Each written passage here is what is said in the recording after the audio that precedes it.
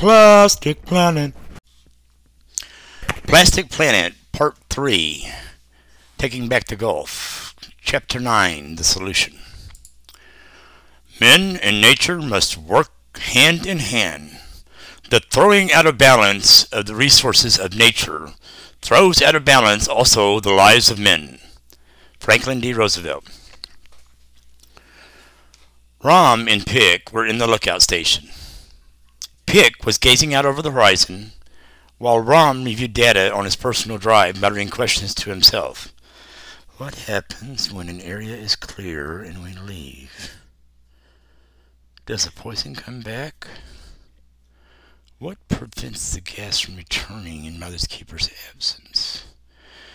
The questions were not directed at Pick, but did elicit his response. The Mother's Keeper's powers and protection are a temporary fix. The Keeper's supernatural powers to protect humans from the poison gas and restore to life to the planet expires in 1 year. The long-term solution lies with restoration of important organisms that break down and digest plastic known as plastivores. Plastivores were common until 10 years ago, before being killed off by overuse of pesticide and fungicide. Mother's Keepers must restore life to the following plastivores: honeybees, waxworms, mealworms, Ideanola secalensis, a bacteria, and pitase, an enzyme. Rain and Soul must restore plastivores to the earth, then enlist the help of the people to spread them throughout the lands. The plastivores will not consume all the plastic, nor is it necessary. The enzymes that are cultivated by the plastivores will create a chemical reaction that stops the poison. Pick fell silent, sitting quietly, staring over the horizon. Rom, caught off guard by Pick's answer, took a moment to absorb the message before replying. Pick, how do you know this? The shaman comes to me in my dreams, filling my mind with important messages. My spirit voice lets me know when the time is right to deliver the messages. Pick met Rom's gaze with the innocence of a child. Is there anything else you know but are not telling us? Yes, Rom, but I cannot speak of it right now. It's not time. Pick replied, meeting Rom's gaze with stern resolve before continuing, his 11-year-old boy emerging. Hey, do we have anything to snack on? I'm starving. Rom produced a pack of dried raisins, a rice cake, and poured some water into a metal cup. Thanks, Rom, Pick said while devouring the snacks. Rom decided not to push too hard for information, believing that supernatural forces were working to guide the hand of fate. Pick, would you mind walking with me to go talk to Rain and Soul? Rom asked. Pick shrugged his shoulders, saying, Sure, before standing to follow Rom to the camping area. They found Rain and Soul at the campsite, sitting together closely, with knees touching and engrossed in conversation focused on one another. Rom and Pick approached unnoticed, prompting Rom to clear his throat loudly. They looked up startled like two guilty teenagers caught kissing by their parents. Hey, what are you two doing? Rom asked loudly, enjoying making them squirm. Just talking, Rain muttered, with Soul echoing, Yeah, just talking. Their eyes averted and faces flushed with embarrassment. Rom laughed. Relax, you two. I don't care what you do in your free time, as long as it's not interfering with our mission. I apologize for the late notice, but I need you both to be standing ready to deploy. I just received information from Pick that helps define our mission. Rom brought them both up to speed, explaining that plastivores must be restored to the planet within 1 year. We will hit the ground running once we form a game plan. I'll brief the rest of the team tomorrow. Once the mission begins, there will be a lot of ground to cover. I am reaching out to an old friend who is a pilot to see about requisitioning a hoverplane to transport the team during our mission. Hoverplanes drew on the same technology as hovercraft but were larger, with enhanced aeronautics and features more suited for long-range travel. The cost put hoverplanes out of range for the average citizens, but were commonly used to transport the masses and cargo across long distances. Rain and Soul went to prepare for the trip, while Rom reached out to his old friend, Dangerous Dan. Chapter 9, Meet the People. The people have the power. All we have to do is awaken the power of the people. John Lennon. At Rom's request, Pick broadcast a message to Coastal Bend residents using the ancient spirit language. The content of the message was an image of Bob Hall Pier infused with a request for residents to gather there the following morning for a meeting. Rom, Stu, Star, Moon, and Pick were preparing to depart to go to Bob Hall Pier to meet whomever responded to the message, with Rain and Soul staying back to keep watch at Fort Fish Pass. Rain was waving her arms frantically from the lookout station, holding up her finger to request the team wait.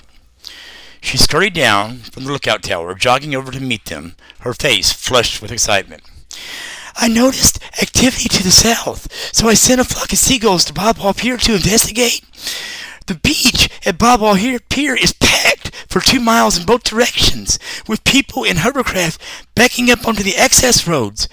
Pick, your message was well received. It seems you have the unwavering support of the community. Rain's aura was energized by the report, with spiritual energy radiating from her inner being. The spiritual connection amongst the team was strengthening. Rom quietly digested the information. He expected Pick's message to be well received, but underestimated the magnitude of Pick's supernatural power. The creators of the universe surpass human understanding. Without their divine guidance, we would surely perish. Please, join me for a moment of silence to give thanks and express gratitude. The team fell silent, connected. After a few moments, Rom broke the silence. It's time. The 5 Mother's Keepers loaded into the hovercraft to hover down the beach toward Bob Hall Pier, staying just above the water's surface. People were packed onto the beach, beginning at the south jetty of the Peccary Channel, with the crowd growing dense as they approached the pier. Rom estimated the turnout to exceed 50,000 people. Rom hovered up the ramp of the pier, setting down at the pedestrian entrance. The team emerged, walking halfway out onto the pier before turning to face the people, prompting the crowd to fall silent. Pick stood out front, head bowed, with the other 4 keepers flanking him, before leveling his gaze, lifting his head, stretching his arms to the sky. A powerful white aura radiated from his spirit being, surrounding the team. Pick began transmitting, connected to the people, using the ancient spirit language that every human is coded with at birth. Message 1. Hope is alive. The earth will be healed and natural order restored to the planet. Join us to help. A visual image of the earth, delivered with optimism and hope for humankind. Message 2. Together, we will heal the planet. Together, we will create a cleaner world. Together, we will right injustice. Visions of humankind working together to clean the planet and restore natural order, delivered in the spirit of good stewardship. Third message. Practicing good stewardship, conserving resources, and practicing personal responsibility are paramount to the continued existence of the human species, delivered with a sense of social responsibility. Fourth message. Return to your homes. Proactively clean up the planet to restore natural order to the world. Stay receptive to spiritual messages. Stand ready to help. Delivered with a sense of community engagement. The air was alive with energy, the crowd sharing a collective vision of a healthy planet, with the spirit of stewardship growing and community engagement getting stronger. Messages of support and affirmation from the community were pouring in. We're with you. We're grateful. We want help. We want to restore natural order to the world. We want to help heal the planet. The unspoken messages continued for another 20 minutes before the crowd dispersed to return to their homes, the spirit of the community alive. Restored confidence led to order being restored to the community, with local government reopened, staffed with conscientious leaders. Rom was cautiously optimistic, understanding that change rarely came without struggle.